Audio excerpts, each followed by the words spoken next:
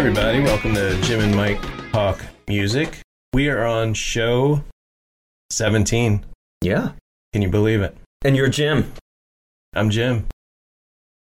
And I'm Mike. So today we're going to talk about a concert film that we watched, a couple weeks ago? Mm-hmm. And it's called The Last Waltz. And it's a film about a band called The Band. Right. So our focus today, Jim, is going to be on 1976, going back 45 years. Mm-hmm. Because we're going to do later, we're doing a spot with the U.S. top 10 singles from 1976. So that's going to be at the end of our podcast here, exploring the top 10. So you're going to get to see how that relates to the band. The band was popular, of course, back in the 70s. I don't think into the 80s. You know, maybe you haven't heard of the band. But I'm wondering if our listeners could name 3 songs. Just 3 songs. That's all I'm asking for. Not a dozen, not 10. I don't know if I can name 2. Right. And that's, you know, as we were exploring this, that's what I come up with. I named 2, and I couldn't even name a 3rd song by the well-known band, The Band. So yeah. I thought that was interesting. It's like, so then after I heard some, I knew them, but actually naming them. So listeners, I challenge you right now to come up with 3 titles by The Band. Let's give you a little background on the band. The band, it was a Canadian-American rock group. They were formed in Toronto, Ontario, in 1967. They were originally the backing band for Ronnie Hawkins and later Bob Dylan. The group released a debut album, Music from Big Pink. I don't know where that came from. Yeah, I don't know what that is. And that was in 1968 to critical acclaim. Ronnie Hawkins had a band called The Hawk. When they became the band, Ronnie, I guess, decided not to continue with them, but I guess continue with the Hawks. Mm-hmm. And in this movie, The Last Waltz, Ronnie Hawkins does show up for one of the performances. As do many other people you're going to mention in just a little bit, yeah. So the band consisted of 4 Canadians and 1 American. Rick Danko, he played bass guitar and fiddle. Garth Hudson, he was on keyboards, accordion, saxophone. Richard Manuel, keyboards, drums, vocals. Robbie Robertson, which you may have heard of because he had a solo career that went pretty well. Very good. I love his first solo album. And Levon Helm, which went on to a solo career. He played drums, vocals, mandolin, guitar. So they were pretty well versed in different instruments. I think they could switch off and on to them. And talking about their musical style, you know, because some of our listeners, especially those who are younger than us, you know, just wondering about that musical style. You know, you're looking at... I have a question for you, Jim. The word jam band, where do you think that comes from? Where does jam come from? I don't know. Okay, well, I just had this epiphany, okay? You know, I didn't read this anywhere. But I'm just 2 blocks from the studio here in Washington, New Jersey. Mm-hmm. I'm listening to the band, and one of the songs, it says, "Come on down to the jamboree." Uh-huh. I'm like, the jamboree! They would have jamborees. And at the jamborees, these musicians would jam. They're not just like song, song, song. No, they're there to jam.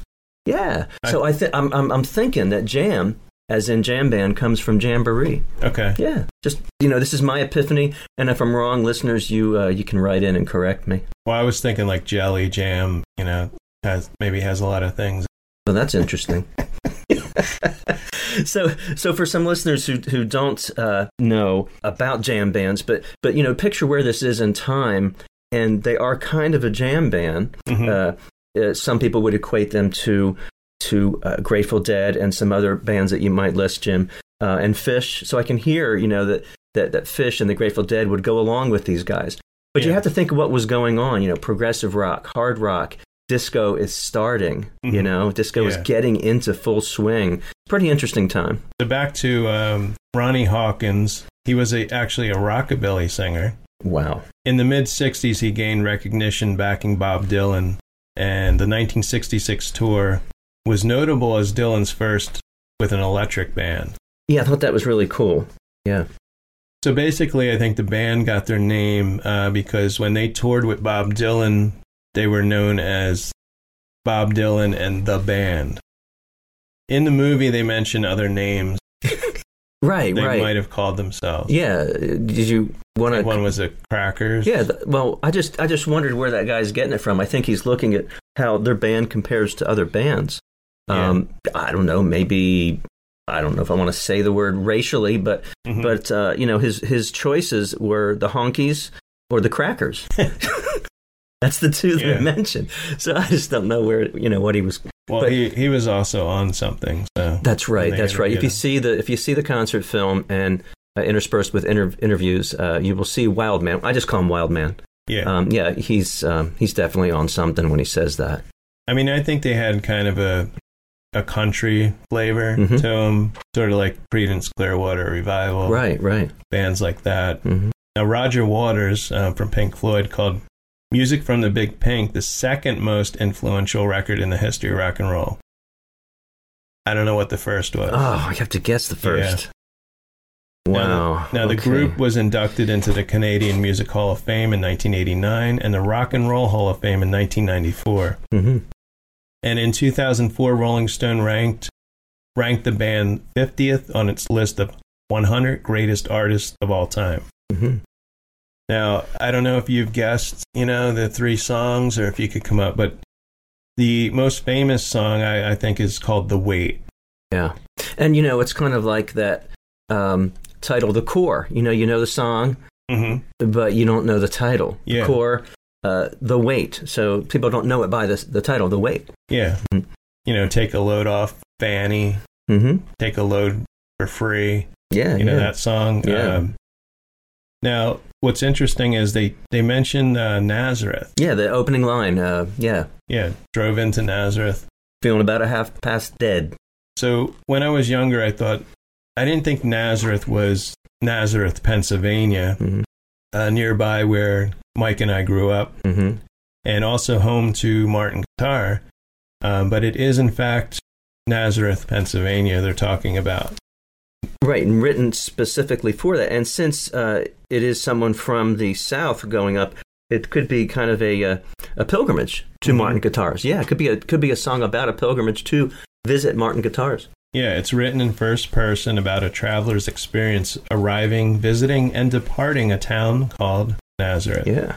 And according to Robertson, this is based on Nazareth, Pennsylvania, because it was home of Martin Guitars. So we're going to get into the movie. The movie was directed by Martin Scorsese. And this was before he was really well known, is that right? Yeah, I don't think he was well known. He also was assistant director to Woodstock, and I think he was also one of the editors of the movie. Right, and as we were talking before, I was thinking that maybe Woodstock would be a little less choreographed, and this one, more thrown together, with pieces of this and that. I mean, you could do whatever you wanted with Woodstock, but this one, I think it comes together more, more cohesively as a production. Even though Martin Scorsese wasn't well known at this point, believe it or not, it was his 15th film. Okay, so he was known among the film circles, yeah. And it was his fourth documentary. Now, this was filmed on November 25th, 1976, which was Thanksgiving. Yeah. And it didn't come out until April 26, 1978. Yeah, there's reasons for that. So Scorsese, he was working on his film New York, New York, which was released in 1977. And this was before his eyebrows grew in. I don't know if you knew that. Now, he had just turned 34. Yeah. It's like a late puberty kind of thing. But he does talk fast like he does now, but you don't get the full Martin Scorsese effect. Yeah. He had considered putting the fake eyebrows, the bushy. Yeah, I think he was thinking about it. He hadn't done that yet. The film starts when you first watch the movie, you'll see the words, "This movie should be played loud." Mm-hmm. And you see Rick Danko, he's playing pool. He's playing a game called Cutthroat. He says, "Keep your balls on the table. Everybody else is off." And I don't know if this is a comment on the band itself. Yeah. Maybe to only worry about yourself and not others. You know? I don't know. Now, the movie starts with the encore. Right, so it starts with the very end, like the punchline, and then it goes back. Yeah. After the encore is done, it goes right to the beginning chronologically. Called Don't You Do It. And then after the first song, we see people standing outside, and it's the Winterland Ballroom in San Francisco. Mm-hmm. We see a little bit of the town, the streets, and, you know, a line of people trying to get in. Right. Now, it's a series of interviews with various band members, which are like backstage. Martin Scorsese also goes to Shangri-La Studios. That's where they would record in Malibu, California. Rick Rubin bought this studio in 2019. Robbie Robertson at one point makes a comment that it used to be a brothel. He says something about the wallpaper. Yeah. I know that's exciting. Well, it was exciting for him to consider what was going on there before.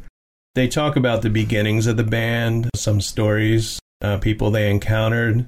One that's kind of gross is a blues singer who he said was playing harmonica and he was spitting blood into a bucket. Wow. His name was Sonny Boy Williamson, and he apparently died like a year or two later. Yeah. They talk about the Skyline Lounge. This was pretty funny because it's some. He didn't say it was a small place, but he said there were only 3 people there. There were 2 drunken waiters and a go-go dancer with one arm. Mm. And he said a fight. No pole dancing. No, I don't think you can pole dance with one arm. No. And a fight broke out. So he was kind of amused by that. There were only 3 people in the place. What I noticed is Richard Manuel, he is like the most strung out in this. He kind of rambles on a little bit. He tells a story about buying bread in a grocery store and shoving bologna down his pants. Talking about how poor they were and needing to get food. Right, that's right. He's kind of a cross between Frank Zappa and Ted Nugent, I think. They look like they're having fun, though. Yeah. And basically, this movie is about Robbie Robertson wanting to not tour anymore and only be a recording band, which the Beatles did towards the end. Mm-hmm. And I think it was a time of ending this great thing that we're doing before it goes bad. Yeah. You know, shows, sitcoms, and such, drama on TV. They're looking, the writers and producers are looking for that sweet time where it's time to put it to rest before it goes bad. Yeah, like Seinfeld. Yeah, all those. Yeah, I think they were doing that. I think the band was doing that. All of them were pretty much doing drugs in this film. It's reported that Neil Young had white powder on his nose. That's right. When he was on stage, and they kind of blurred it out for the film. What I found is that I wasn't so much interested in the band, but the people that showed up. Because this is a moment in time. Some of these people were very well known. They became even bigger later on. And it could have been people they were friends with as well as well-known, right? Not just getting friends and not just getting well-known people. Yeah. But, connecting with, hey, it'd be great to have you. Would you want to sing this song or this one? Yeah. Yeah, and I think it started out, they were just going to have 1 or 2 people, and then other people wanted to be a part of it. But I think it's incredible that Neil Young could play and sing. Yeah. After snorting coke. Right. They talked about him definitely doing a lot of coke before he went out. Yeah. I read that. Yeah. And he does a song Helpless. Joni Mitchell is in the back on the vocals. Mm-hmm. Now, in a September 2020 NME interview, New Musical Express. Yeah, Robbie Robertson says that if there was anything wrong with The Last Waltz, it was that the cocaine wasn't very good. And that was just said recently. Neither one of us were big band fan. I mean, we knew the songs. I think Up on Cripple Creek was another one. Mm-hmm. We'd hear these on the radio, but I wasn't buying albums by them. And pretty much Up on Cripple Creek and The Wait are the only ones that really get airplay. Yeah. To this day, in this year. And they're sung by Levon Helm. What I got out of this movie is I really found a new appreciation for Rick Danko. Mm-hmm. He's got an interesting voice. The song Makes No Difference, which is in the beginning of the film, It's a great song, and you have a great sax solo by Garth Hudson. Now, some of the people that showed up, Joni Mitchell, she's singing Coyote about some strung out guy she's hanging out with. Calling him a coyote. Muddy Waters, Mannish Boy. Just love that song. Now, Muddy Waters, he almost wasn't in the film. He was there. He did the song. But apparently there was a lot of confusion with changing film. Right. There was a change early on from, I think it was something like 16 millimeter to 36 millimeter. I forget the exact. Yeah. But upgrading and going from 1 or 2 cameras to 7. So there was this change, right? Even in process. Yeah. So that's, I think it had to do with that. I mean, I can understand a performer maybe doing 2 songs and they cut one. If you're there to perform and be part of this, like why you would not want to film one person, I don't know his name, but he didn't get the message to stop filming and actually film Muddy Waters doing Mannish Boy, and that ended up in the movie. Yeah, and it was a good rendition.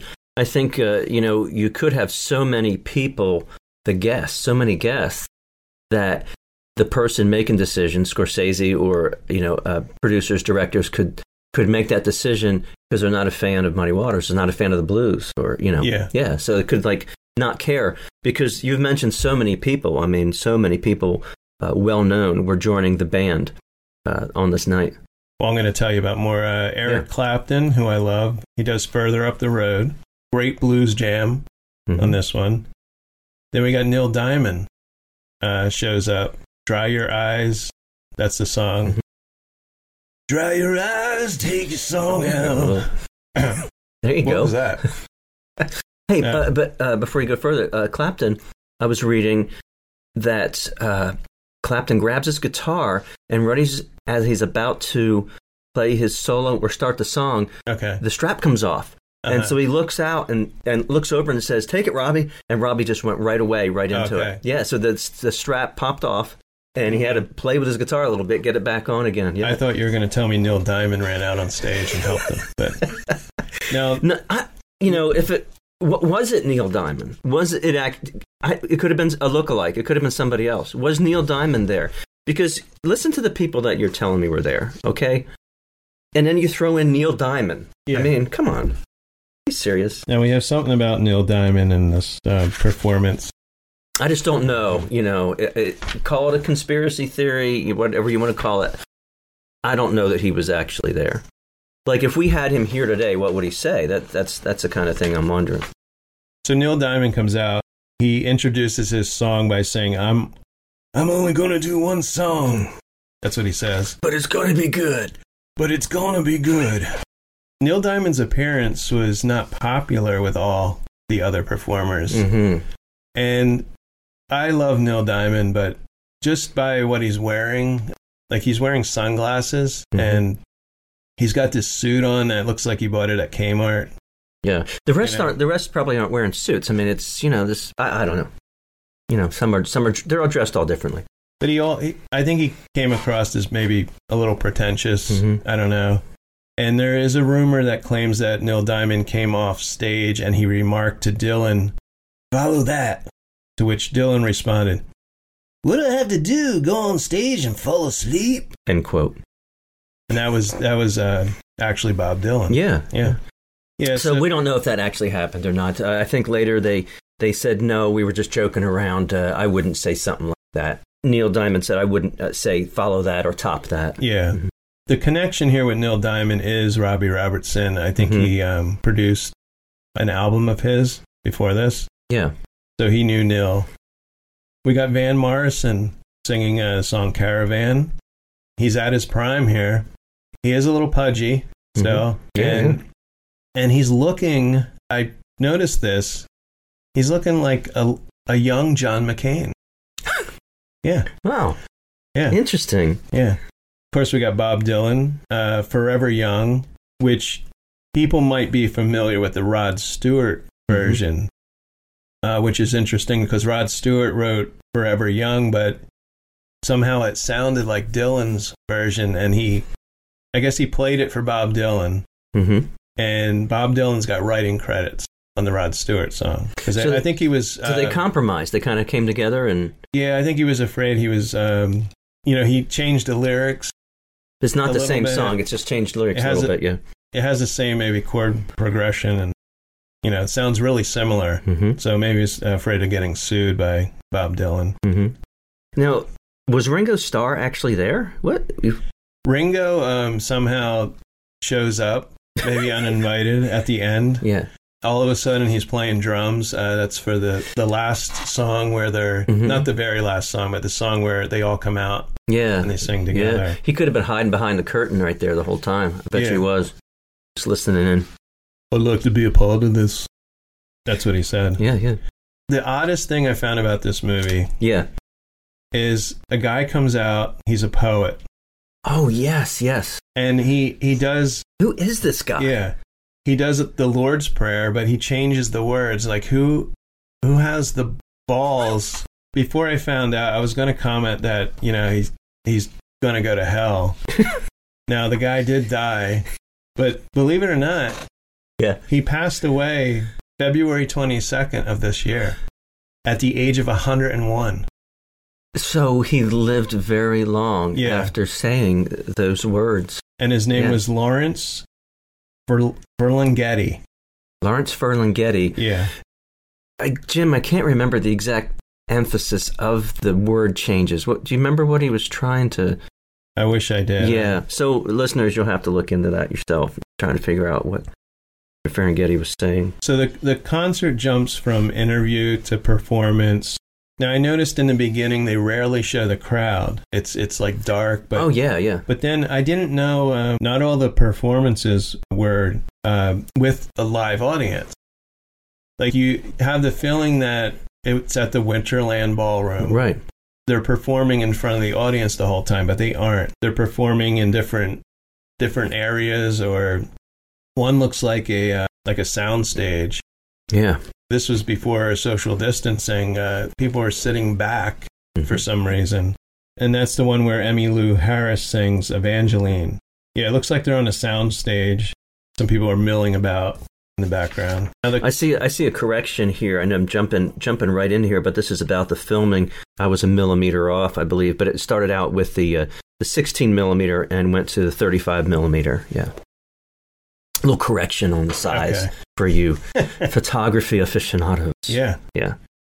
So the concert ends with the theme from The Last Waltz, where they're on stage, no audience, and Robbie Robertson is playing an odd instrument called the guitar harp.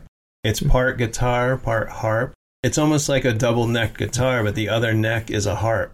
I remember now, very strange, yeah. There was a lot of experimentation, with progressive rock, just really pushing the boundaries of what a band is, what a rock band is. So they were doing a lot of this experiment, more than they are now, or a decade ago, really experimenting and making up instruments.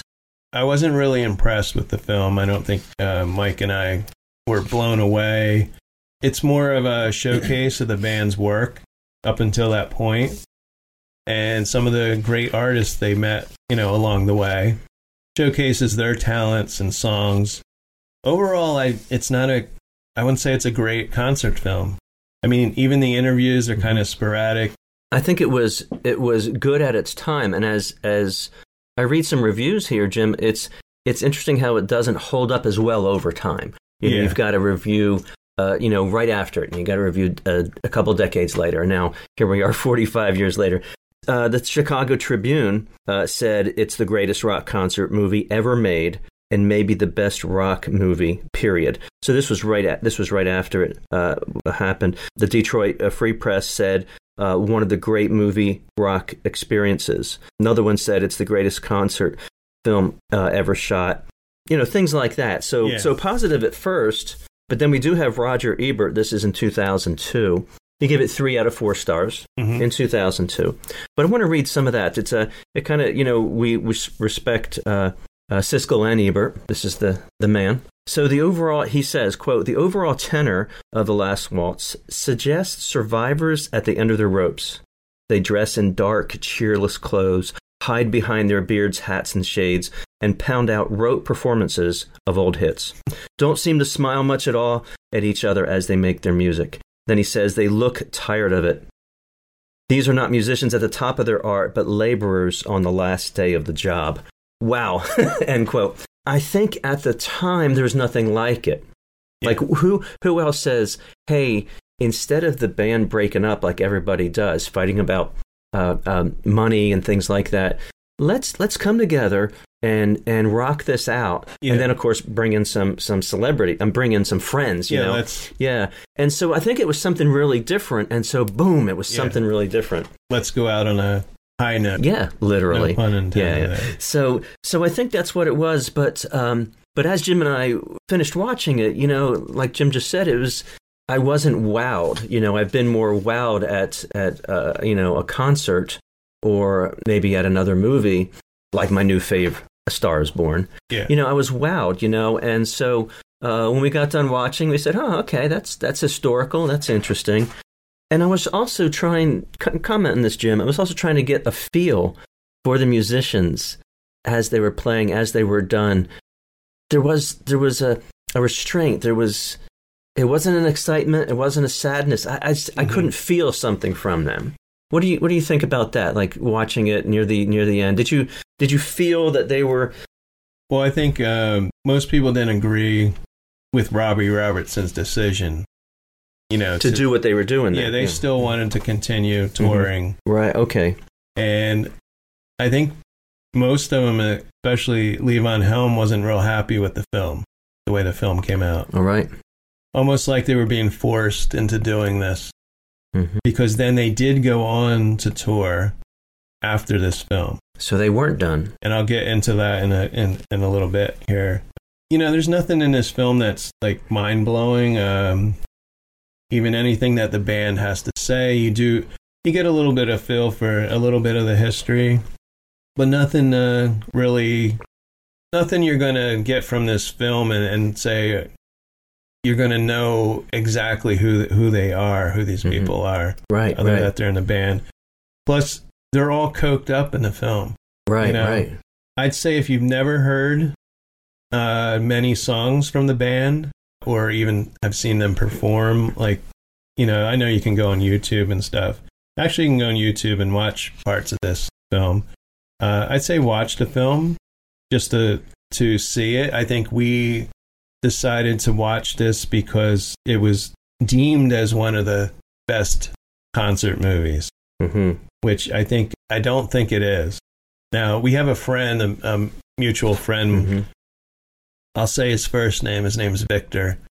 He posted on Facebook the other night that he's seen this film 100 times. So he loves it. He obviously loves it. Yeah, and maybe he is a huge fan of the band, obviously. Shout out to you, Victor. Keep watching. Yeah. I don't know any movie I've watched 100 times, but I can think of some movies that I'd watch over and over, but this is not one of them. Now, I'm going to give this a 2 out of 5, mainly for the music and variety of the other artists that join them on stage, but nothing much more. So I have a couple more things about the movie. During post-production, the live recording was altered to clean it up a little bit. The mistakes, out-of-tune singing, bad horn balance. And again, this film was it was filmed in 1976 on Thanksgiving. They apparently gave out turkey dinner. Turkey? Yeah. To the Swansons? The TV dinner? I don't know. I guess a huge turkey dinner for everybody. Or maybe they threw turkey. That was cut out of the film, you know, to the audience. Kind of a Rocky Horror Picture Show kind of thing with the meat flying. So here's a little bit about Bob Dylan. While Bob Dylan had agreed to perform in concert, he did not want his appearance filmed because he feared it would distract from his own film project, Ronaldo and Clara. So Warner Brothers had agreed to finance the filming of The Last Waltz with the understanding that Dylan would be involved in the film and soundtrack. He only wanted his performance on the soundtrack. Not on film, so audio only is, I think, what he wanted, right. And it said backstage negotiations took place during the intermission. Yeah. Robbie Robertson assured Dylan that the concert film's release would be delayed until after his film, And with that, Dylan relented and agreed to be filmed. So Dylan found out this isn't going to be released soon. I don't know if they told him like 2 years later. Promoter Bill Graham was also... Is that Billy Graham? No, it's different. Promoter Bill. Bill Graham was involved in the talks. Somebody's working with Bob said, "We're not filming this." And Bill just said, "Get out of here or I'll kill you." Yeah. Yeah. A little tense. So Dylan, obviously they kept him in the film. So, Jim, I think this really has something to do with what I was saying. They don't look like they're having a great time. If you've got maybe not actual death threats, but, you've got negotiations going on during the filming of it, it's tense. If I had to be working on whether I'm going to be filmed or not and about money, I'd be tense. And so I feel it comes out a little bit. The music's there, but I think that feel comes out a little bit. Yeah. Now, Levon Helm later wrote about The Last Waltz in his autobiography, This Wheel's on Fire, in which he made the case that it had been primarily Robbie Robertson's project and that Robertson had forced the band's breakup on the rest of the group. So there it is. Mm-hmm. Robertson offered a different take in a 1986 interview.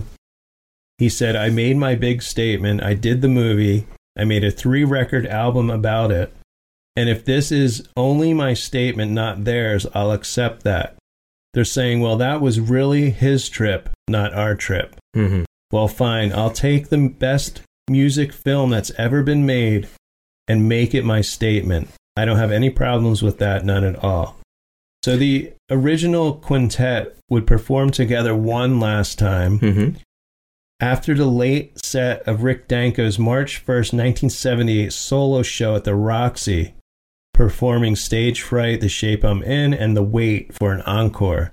This would be the last time all 5 musicians would perform together. Wow. I thought it was interesting, too, that you mentioned it was, and I read that, it was a 3 LP set of music, right? Mm-hmm. Yeah, that's a lot. You think there's probably more music on that LP set than maybe what we saw. Or actually there is the recordings of the interviews and all that. Yeah. Yeah, so you have music and speaking. We don't own those 3 LP sets.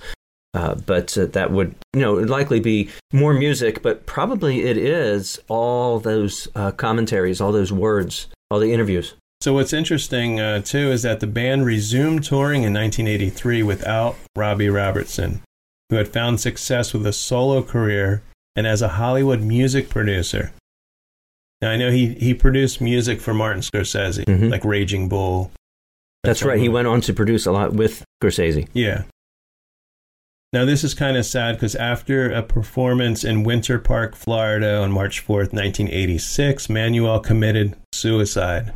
He was 42, and he did that in his motel room. Mm-hmm. He suffered many years from alcoholism and drug addiction. He had been clean and sober for several years, beginning in 1978, mm-hmm. but he began drinking and using drugs again in 1984. Yeah, the life of a rock and roll star. I don't know when the band broke up, mm-hmm. but maybe soon after that. Yeah. I'm just going to add this. I think it would be a different picture if they were the Honkies. Yeah. Yeah. Like if it was Bob Dylan and the Honkies, and then they went on to be the Honkies, it would be the Honkies. I think mm-hmm. it was one of those groups that were popular for a certain period of time. Mm-hmm. Like Three Dog Night, which you may or may not still hear on the radio. Right.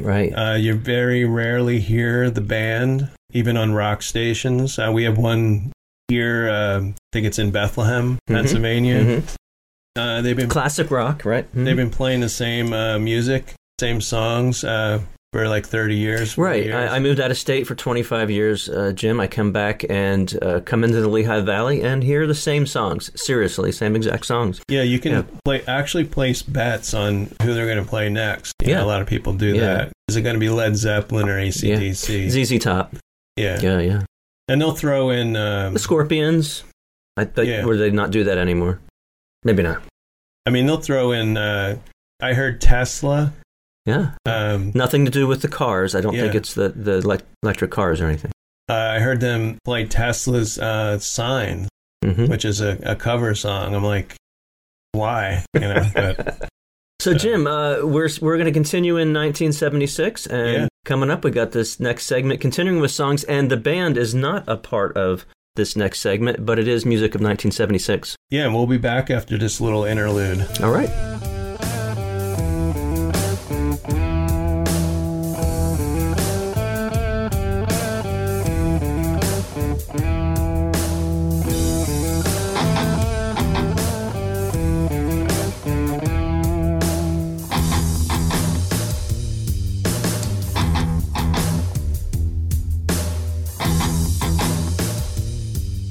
Okay, we're back with the U.S. Top 10 Singles. This is for the week ending April 10th, 1976. Yeah, 45 years ago, people, as this is being put out. So Mike's going to start with number 10. Yes. I'm starting out with one of my favorites, and this is Golden Years by David Bowie.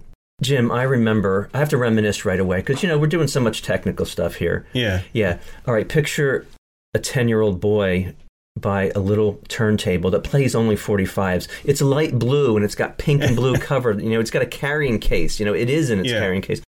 But we were at Woolworths. You go to Woolworths, and you get, you get three 45s for $1. Okay. It was on sale. But got Fame and Golden Years. I don't know which side was A and which side was B. Golden Years, Fame on the other side. So I would play it, and I'd be listening to Golden Years at 10 years old, and I would get down low, because it has only this little 3-inch speaker, built in, Yeah. And just picture getting down low and seeing that needle bob up and down, up and then down, along with, the warp of the record. Yeah. But that was Golden Years for me. That's an image that I have. Okay. Yeah. Yeah, see, that's my least favorite Bowie song. Okay. Yeah. Yeah. Well, I'm not saying it's my favorite Bowie song, but just the memories. Yeah, I'm saying out of this top 10. Yeah, I don't know when I first heard this top 10 that we have here. Yeah, I might have heard it on the radio. Yeah. So it's interesting. You've got this. I thought he was scatting. Bum ba ba ba baby. Yeah. Do you know what he's saying? saying? So Jim, it took me 45 years from being that 10-year-old boy to last week to look up the lyrics to Golden Years. Yeah. So he is saying, "Come get up, my baby. Yeah. Come get up, my baby. Come get up." Well, sing with me. Come get up, my baby. Yeah. Come. Yeah. So that's Golden Years. Yep. So so there's a lot of strange lyrics to this song. And I didn't, I was singing my own gibberish, for years, back then especially. In walked luck, and you looked in time, never look back, walk tall, act fine. Isn't that wild? Mm-hmm. Yeah. So, I wouldn't have been able to put all that together. This comes at a time of experimentation. I believe Bowie is looking androgynous. Who knows? And that's pretty radical. That's pretty radical for half century ago. So there's number 10. Well, I have a little bit of. Oh, I'm sure you got something on this. This song was supposedly written for Elvis Presley. Oh, come on, baby. Come on, look my baby. Golden years. Oh. Angel. Okay. So Presley turned it down. Bowie recalled that Presley had heard the demos, and because both artists were signed to RCA Records at the time, Presley's manager, Colonel Tom Parker, thought that Bowie should write songs for Presley, believe it or not. Wow. Because Elvis, never wrote any of his own songs. Bowie stated that he had adored Presley and would have loved to have worked with him. So this song was 76. Elvis died in 77. Although they would contact each other, I guess the record company's office, nothing ever came to fruition. And Elvis sent a note to Bowie saying all the best and have a great tour, which Bowie kept the note for the rest of his life. Oh, that's from Elvis, cool. So. That's cool. It's also possible that Elvis couldn't, do the rap that fast, because there's some parts in here. In the back of a dream car, 20 foot long. Don't cry, my sweet. Don't break my heart. Doing all right. You got to get smart. In the back of a dream car, 20 foot long. And I didn't know these lyrics when I was a kid, but it's bam, bam, bam. It's pretty quick. Yeah, I can't picture or hear Elvis singing that. Slow it down, maybe, right? Yeah, maybe slow it down. Number 9. Yeah, number 9 is "Sweet Love" by the Commodores. So, I remember this song. I remember hearing it. It's on Motown Records. The Commodores, 6 guys. It's It starts out real sweet. It is smooth. I almost considered I would consider putting this on a new playlist, just to throw it in and kind of see what happens. Great quality and variety in the vocals. Mm-hmm. I really do like that. There's this guitar picking, and it's just got a great sound to it. Now this is a 6-minute song. Oh wow, yeah. I think I know this song, but it's no Brick House. Yeah. Or Easy. Let me just read you some lyrics here. I've got some lyrics. It starts out, just in case you're wondering which song it is, and we can't play it. Show me a river that's so deep. Show me a mountain so high. I'll show you love that lasts forever, flying so high, so high. And it's the one that says, "Sweet love, oh sweet love." So yeah, it's just a love song. And it peaked at number 5. Okay, yeah. All right, number 8. So I woke up this morning singing this song. Yeah. Did you mention that Dr. Hook was also in? There's something in the writings about Dr. Hook in The Last Waltz. Oh, really? Film about the band, yeah. So this is Only 16 by Dr. Hook, and it features Ray Sawyer. Yeah. Comes out on Capitol Records. Jim, I didn't know if you knew that, I've done a lot of genealogy lately, and he's actually the second great-grandson of Captain Hook. They both wear that eye patch. Oh, yeah. Yeah. I'm kidding. He's not related to Captain Hook. What? So no, I'm joking. The song is, the interesting part about the feel of the song, Jim, is it's so different than the experimental wildness that is David Bowie. Yeah. I listened to this, and it could be 15 years earlier. This could be, the way the song sounds. This is a 1959 song. There it is. By Sam Cooke. Okay. Which I don't know that version, but I did see that. And I love Dr. Hook. Yeah. You currently listen to Dr. Hook. You've got some vinyl over there. Yeah. Mm-hmm. Let's Spend the Night Together. Yeah. That song. Cover of the Rolling Stone. They did that one. Yes. Yeah. They just were a feel-good band. Only 16. She was only 16. She was too young to fall in love. And I was too young to know. It's a sweet song. Mm-hmm, it's a beautiful song, and I love those 70s ballads. So Ray Sawyer, we have people that clean our house. I don't know if it was his father-in-law or he was down in Florida one time, and he was staying at someone's house, and it was this guy's house. That he was staying, and he was staying at Roy Sawyer's house. Yeah, and the guy, he cooked him breakfast. I don't know if it was an acquaintance of a relative or why he was staying there, but he couldn't believe it was him. That, Yeah. I don't know if he was wearing the eye patch, if he burnt the eggs. You can only see out of one eye. Yeah. It would be interesting to know. I'm guessing that I think he had an eye accident. Well, I'm guessing the eye patch was fake and it was a prop. I don't think it was. Okay. I think he actually had an eye injury. So then he gathered the moniker Dr. Hook from the eye patch. Now, Dr. Hook still tours, believe it or not. I don't know how many original members. Wow. So check out Only 16. It is a sweet song. Yeah. Another one that I could put on a set list. I woke up this morning singing that. And now we're on number 7. So Boogie Fever by the Sylvers. Silver spelled with a Y, Sylver. Wow, you're loud. Yeah, okay, I'll back off. So, number 7, Boogie Fever by the Sylvers. Capitol Records. Stereotypical 1970s song, yeah. But Jim, I wonder if you noticed something. Did you notice something really strange about this song? Yeah.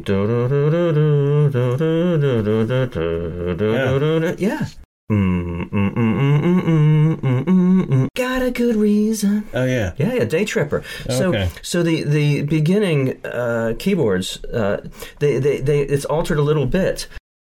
It's not exactly the same, but it really reminds me of Day Tripper right away. So I thought that was really strange for being Boogie Fever. And you got to boogie down. Yes, you got to boogie down. So I got another question for you. Don't know if you explored the lyrics, Jim.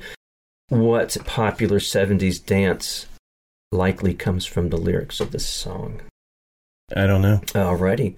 So it says, yes, we did it. Yes, we did it. She kept going strong, doing the bump, bump, bump. Okay. We did the bump, bump, bump. Yeah. So if you remember, in the 70s, at school dances and stuff, we had children, we had teenagers doing the bump. And you listeners, depending on your age, you'll know the bump or not. I don't remember that. Okay. I'm not that old. Okay. Yeah, who is old, right? Yeah. So, instead of taking, instead of going front to front, with your private parts and grinding, people would actually, teenagers, go side to side and bump your hips against. You bump your hips against each other. The bumpty bump. Yeah. So you would bump your hips. And then there was the Humpty Hump. Yeah. What's the name of that band that's coming? Humpty. What is that? I'm going to say Digital Underground, but... So, the bump. It says, I called the doctor on the telephone. Hey. I said, doctor, please. What can it be? Is it some kind of disease? They call it boogie fever. Yeah, it's those lyrics are so 70. It's so 70s. It's getting me. So, 76, that was... I would say it was towards the height of disco. It was the height, I believe, yeah. And then followed by, of course, Disco Sucks. So yeah, and then they burned all the albums. Yeah. Which was sad. Yeah. I'm shedding a tear right now. Yeah. So, Jim, we're going to number 6. Yes, a song we know very well. Yeah, so this song we know so very well, also because your aforementioned local station probably plays it sometimes. This might be the only song, correct me if I'm wrong, out of the top 10 that are still being played currently. I don't think any of those songs you could tune in a radio anywhere. Maybe Golden Years, but we'll see. We'll see what your 5 songs are. So this is Dream On by Aerosmith. It's a rock ballad, and so it's slow, but it's rocking. And of course, what's really rocking about it is Steven Tyler's vocals. This song, and a few others to follow, really catapulted him ahead in his career. I, just like Golden Years, looked up the lyrics to this after all these decades. I hadn't known. Okay. And I got some wrong. This is confession. Yeah. Father, I have said something wrong. So listeners, Dream On. But I got a question, a little quiz here. It's sing something, sing for the year, sing for the laughter, sing for the tear, sing something. It's just for today, never tomorrow. I thought he was saying sing children. I thought he was singing sing women. Okay. Oh, yeah, sing women. Yeah, and that's wrong. What's he saying? He's singing sing with me. Oh. As in with me. Yeah, sing with me. Sing for. I don't hear the with me. It's sing with me. Sing with me. Sing with me. It's with me.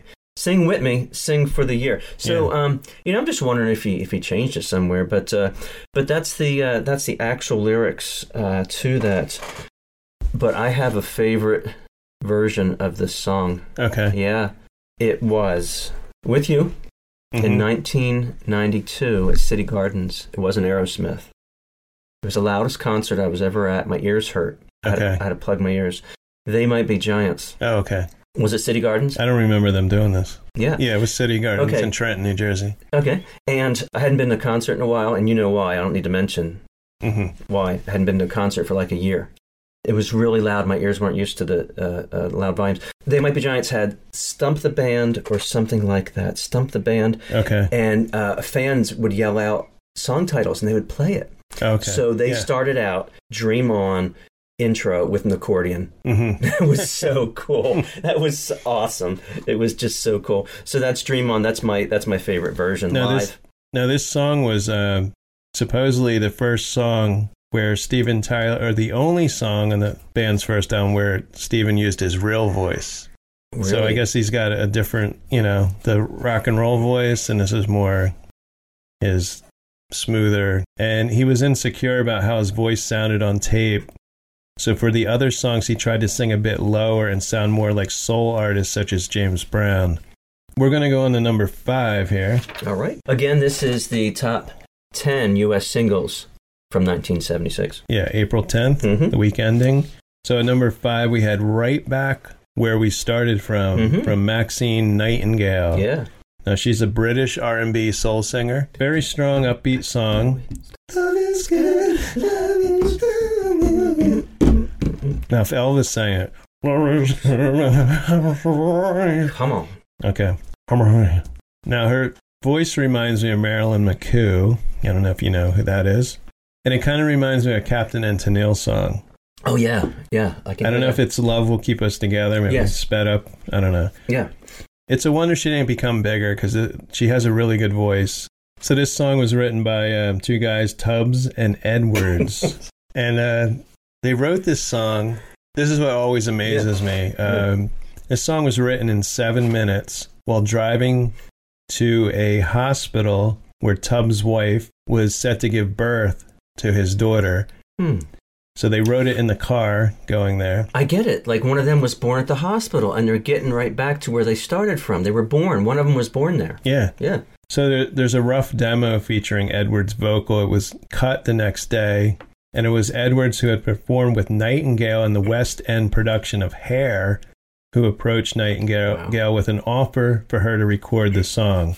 Yeah, that song was written very quickly. Yeah, I only have one correction if you're done. Okay, so she didn't get the memo about, not ending a phrase with or sentence with a preposition. Get right back where we started from. It really should be get right back from that place from which we started. That would have been too long a title. Well, it only adds a word, but just a little grammatical thing. So number 4, we have the Bellamy Brothers. Yes. I could hear Elvis singing this one. Yeah. Yeah. Let Your Love Flow. Yeah. Did I say the name of the song? No, you did now. Let Your Love Flow. Let Your Love Flow. Know this song very well. And it's a nice love song with some acoustic guitar. It was featured in the 1980 Tatum O'Neal film Little Darlings. Wow, did not know which that. I have not seen in a long time. And I don't know, I'd feel kind of funny watching it now because it's Tatum O'Neal and Christy McNichol. We know them well. I've met both of them, by the way. Oh, cool. But I'm wondering, what is this flow? Let your love flow like a mountain stream. Yeah. Let your love grow with the smallest of dreams. Let your love show. And you'll know what I mean, because it's the reason. Now, this could be a Neil Diamond song. Oh, yes. Because Neil Diamond very showy often wrote about his member. So I don't know. I'm just looking. Maybe I'm looking too much into this song. Yeah. It's probably not related to Flo Milli, though, right? I mean, the flow. It's nothing to do with that. Now, the composer of this song, Larry E. Williams, he had been a roadie for Neil Diamond's live shows.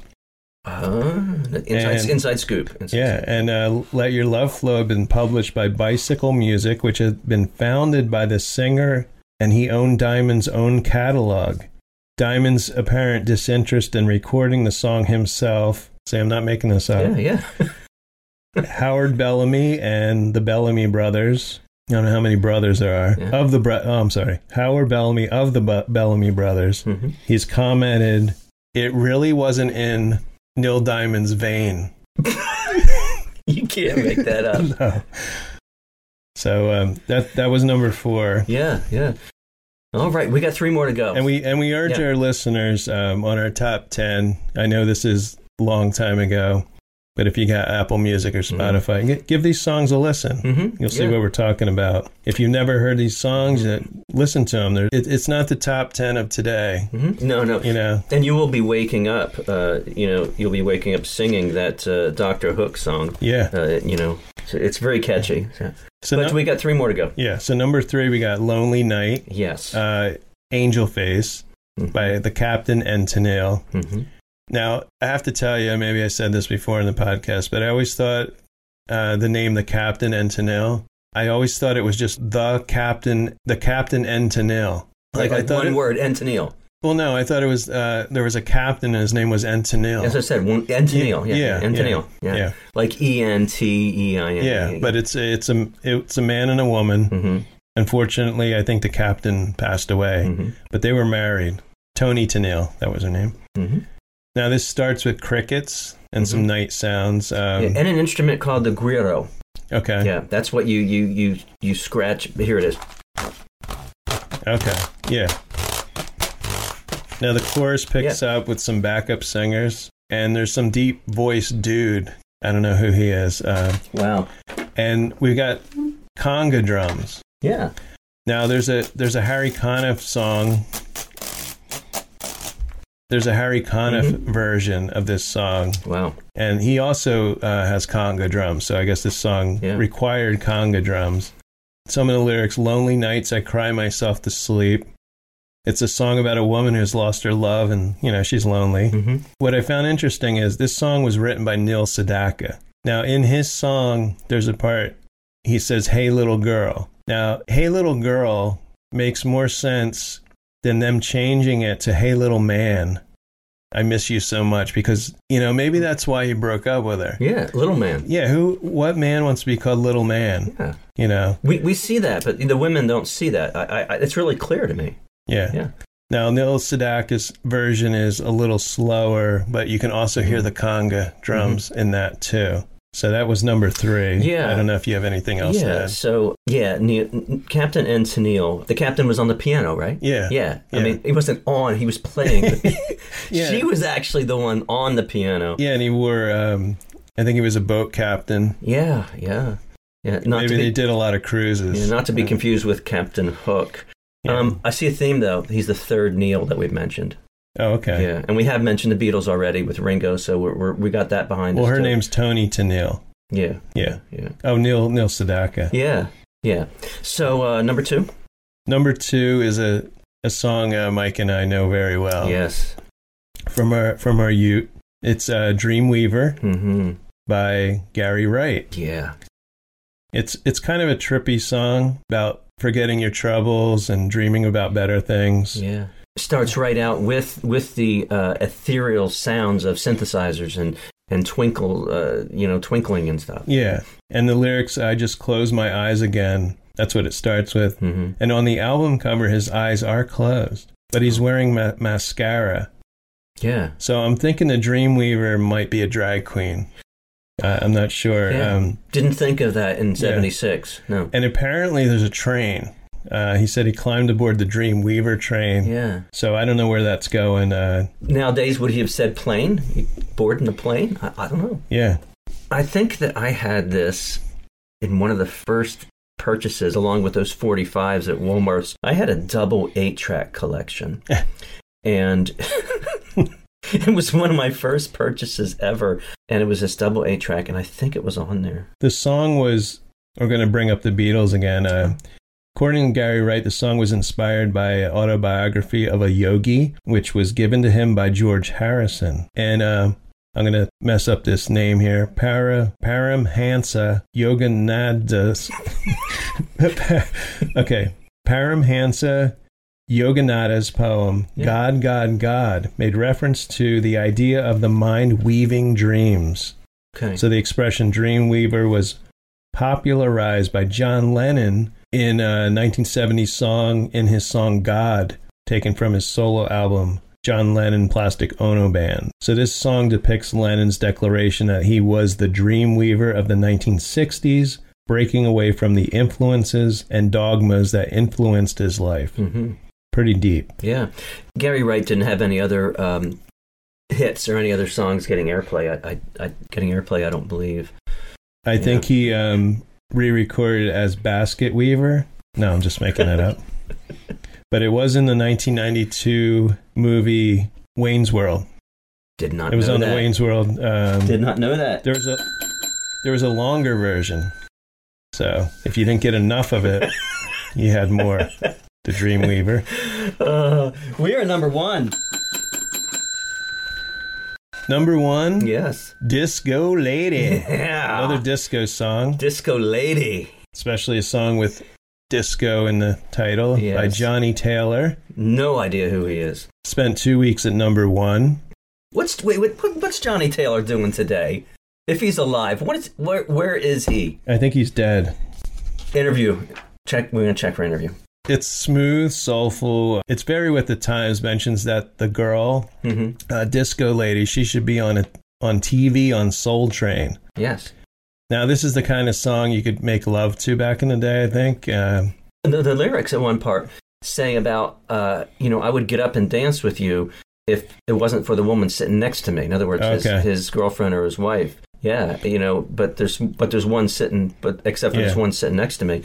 I thought that was interesting. But this is more about his infatuation with this woman than disco, and we're not talking about dancing. I don't know what we're talking. Shake it up, shake it down. Move it in, move it out. Move it round, Disco Lady. Move it round. Yeah. Move it in, move it out. Shove it in and about, Disco Lady. What is going on here?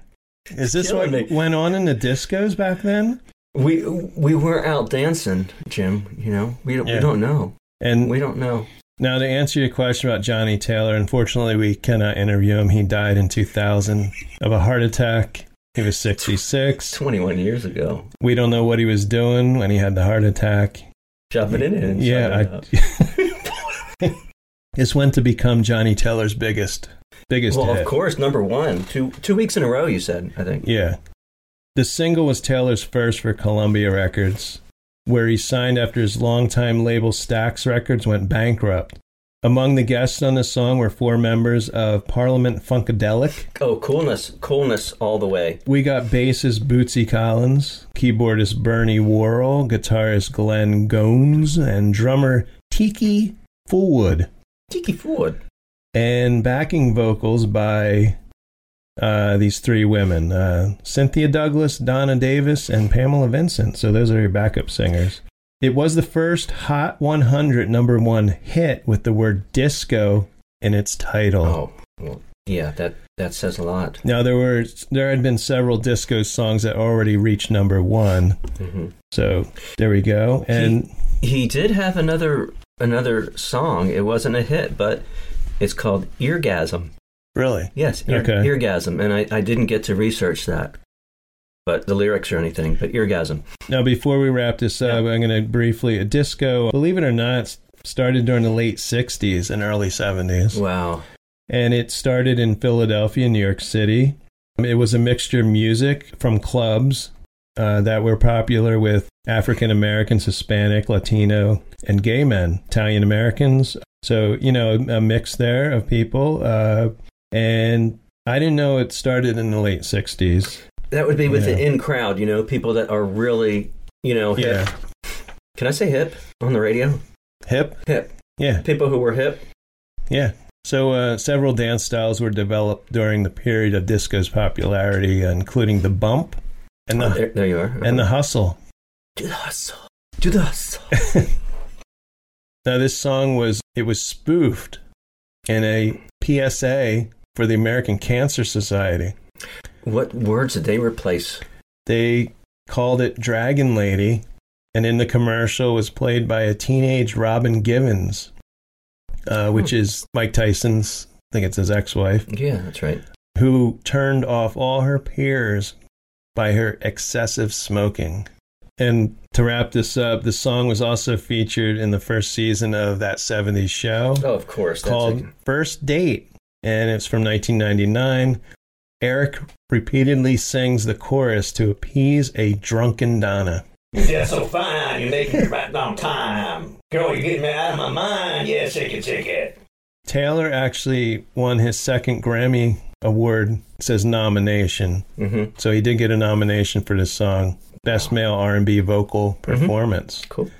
So there we go. There's your top 10 for the week ending April 10th, 1976. Cool. So check those songs out. I know they're old songs, but you can still find them, and you can still dance to them.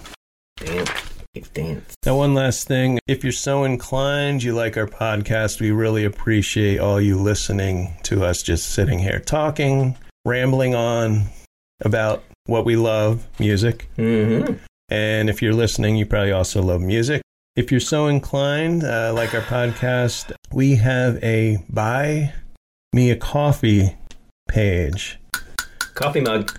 Which you can buy me or Mike a coffee, a beer, pizza. The minimum donation is $5. Mm-hmm. So if you're inclined, and I'm going to give you the link. So you want to go to buymeacoffee.com/Jim and Mike Talk. That's where you can find our page. We appreciate anything you can throw our way. Mm-hmm. We do have a little bit of overhead on the podcast, but we're getting by. We're eating. We're still eating. Still eating, still drinking. Yep. Thank you, everyone, for listening today. Thank you. And be sure to check out our interviews. We did an interview a couple weeks ago that came out with a great guy, legendary singer, Little Anthony. Mm-hmm. Talked to him for an hour and a half. And he could have talked longer. Yeah. And we're going to have some more good interviews coming up. So remember, turn off that TV. Turn up the music. And keep listening. Intro and exit music by the band 99%. Today's show was produced and edited by Jim Thatcher. Jim and Mike Talk Music is recorded at Did You Say 7 Studios in Washington, New Jersey. You can find Jim and Mike Talk Music on Apple Music, Spotify, Podbean, or wherever you listen to podcasts. The song Jack the Lumber by Alexander Nakarada, provided by Free Vibes, royalty-free music.